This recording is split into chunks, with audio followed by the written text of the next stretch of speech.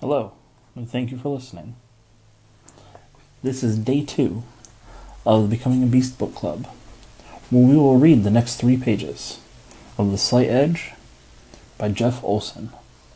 I'm currently reading from the 8th anniversary edition. My day of disgust. The transition from beach bum to millionaire did not happen overnight. It was a long, slow, at times painful roller coaster process because, frankly, I didn't know what I was doing. I didn't have the key that you're getting in this book. I didn't have the slight edge. I was working it out by trial and error, lots of error. I was born and raised in Albuquerque. My dad died when my brother, sister, and I were just kids, and somehow my mom held everything together.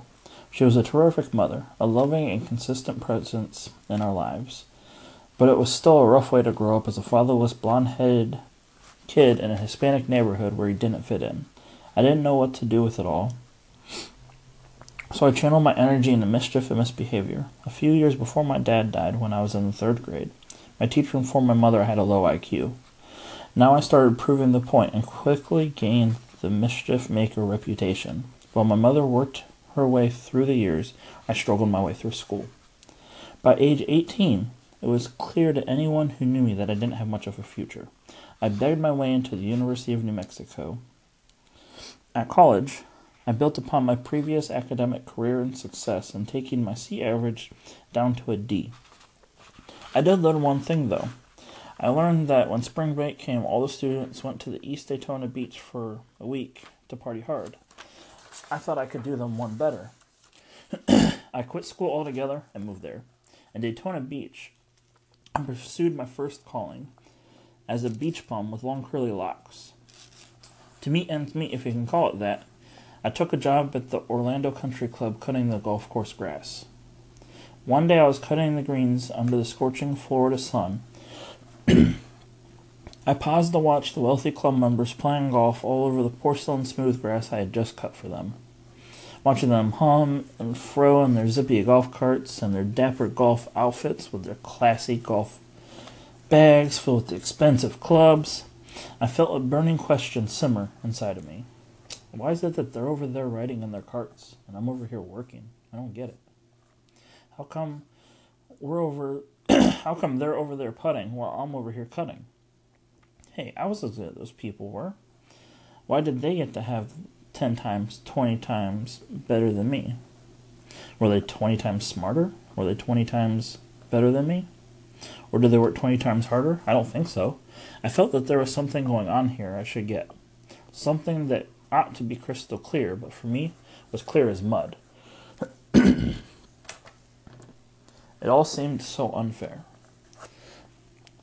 For whatever reason, as it happens in so many people's lives, I found myself staring squarely at a fork in the road, a point I now refer to as the day of disgust.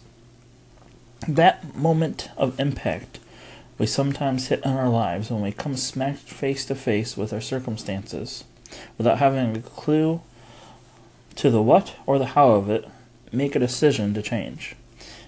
In that instant, standing there sweltering in the brutal Florida heat, I came to just such a moment of decision. I suddenly knew that I had it up to here with where I was and what I was. Something clicked. The tumblers in the lock fell into place, and I knew that I could never go back. I knew that I could never go back to where I had been only moments earlier. I knew that for things to be different, I had to do something different. I found one piece of the puzzle, only a piece, and not really enough to find my way to genuine, lasting success, but enough to get started on the path in pursuit. The Superachiever. On the heels of that day of disgust epiphany, I walked away from the golf course, loaded my stereo and clothes onto my 1964 Dodge Dart Slant 6. All my possessions fit easily into the back seat with room left over for a passenger, and took off to Albuquerque. The car kept overheating so bad that it took me 6 days to get to Texas. It was the longest trip of my life, and not just because of the crappy car, but because of the distance I traveled in my heart and soul. When I traveled in New Mexico, I had resolved that I was going to forever leave behind the land of mediocrity and start inhabiting the world of high achievement. I was going to pour it on, go all 8 cylinders, for the moment that would be all 6 cylinders, and do whatever it took to move my life ahead. As I said, all my life I had no better than average at anything. I had been no better at average than anything I had done. Average grades, average athletics, average social skills. I knew the only way I could ever become anybody was by working harder and being more persistent. If I wanted to have a prayer of a chance of getting on the team, I had to work harder in practice. If I wanted to impress somebody in the social world, I had to work harder at it. If I was going to get good grades, I would have to study harder. So I did. That semester, for the first time in my life, I got straight A's. I went on to business school and graduated in the top of my class, and the rest, you could say, was history. Except that it wasn't. I didn't know it yet, but just working harder doesn't do it. If it did, then everybody who works hard would have made it.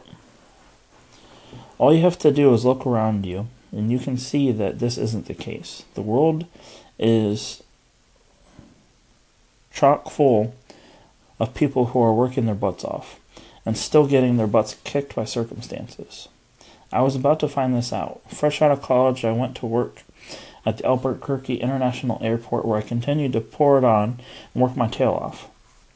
It seemed like no time at all I had become one of the youngest international airport managers in the country. I was such a hot management material that I was recruited away from the airport by the Dallas-based tech giant Texas Instrument, where I worked for the next 5 years and advanced in management level as a manager in company's intelligence systems division. But corporate America wasn't for me. There was a lot of politics, which I hated, and didn't feel like I'd found the place where I belonged. And I was clearly on the super achieving roll, right? Honestly, it felt like I could accomplish anything I put my mind to. Like, learned the magic words, found the secret formula. So I struck out on my own and set foot in the entrepreneurial path. Moving back to Albuquerque again, I started a solar energy company. I knew nothing about solar energy. I barely knew where the sun came up. I barely knew whether the sun came up in the east or in the west. East, it turns out. But with 400 solar companies in the state of New Mexico, New Mexico is the capital of the budding new industry, so ignorance or not, the smart course of action seemed clear. And at first it looked like I had indeed made a very smart decision. With 2 years, my company was one of the top in the nation, and before long became the largest solar energy company in America. I was thrilled, on top of the world. What I didn't know was that nothing never stays the same. Everything in motion, always, everything changes. And that was what happened next. Times changed, tech laws changed, our industry was hit hard. Before I knew what was happening, my company had collapsed and I lost everything, got back to zero. And below, owing more money than I could ever have even hoped to make again,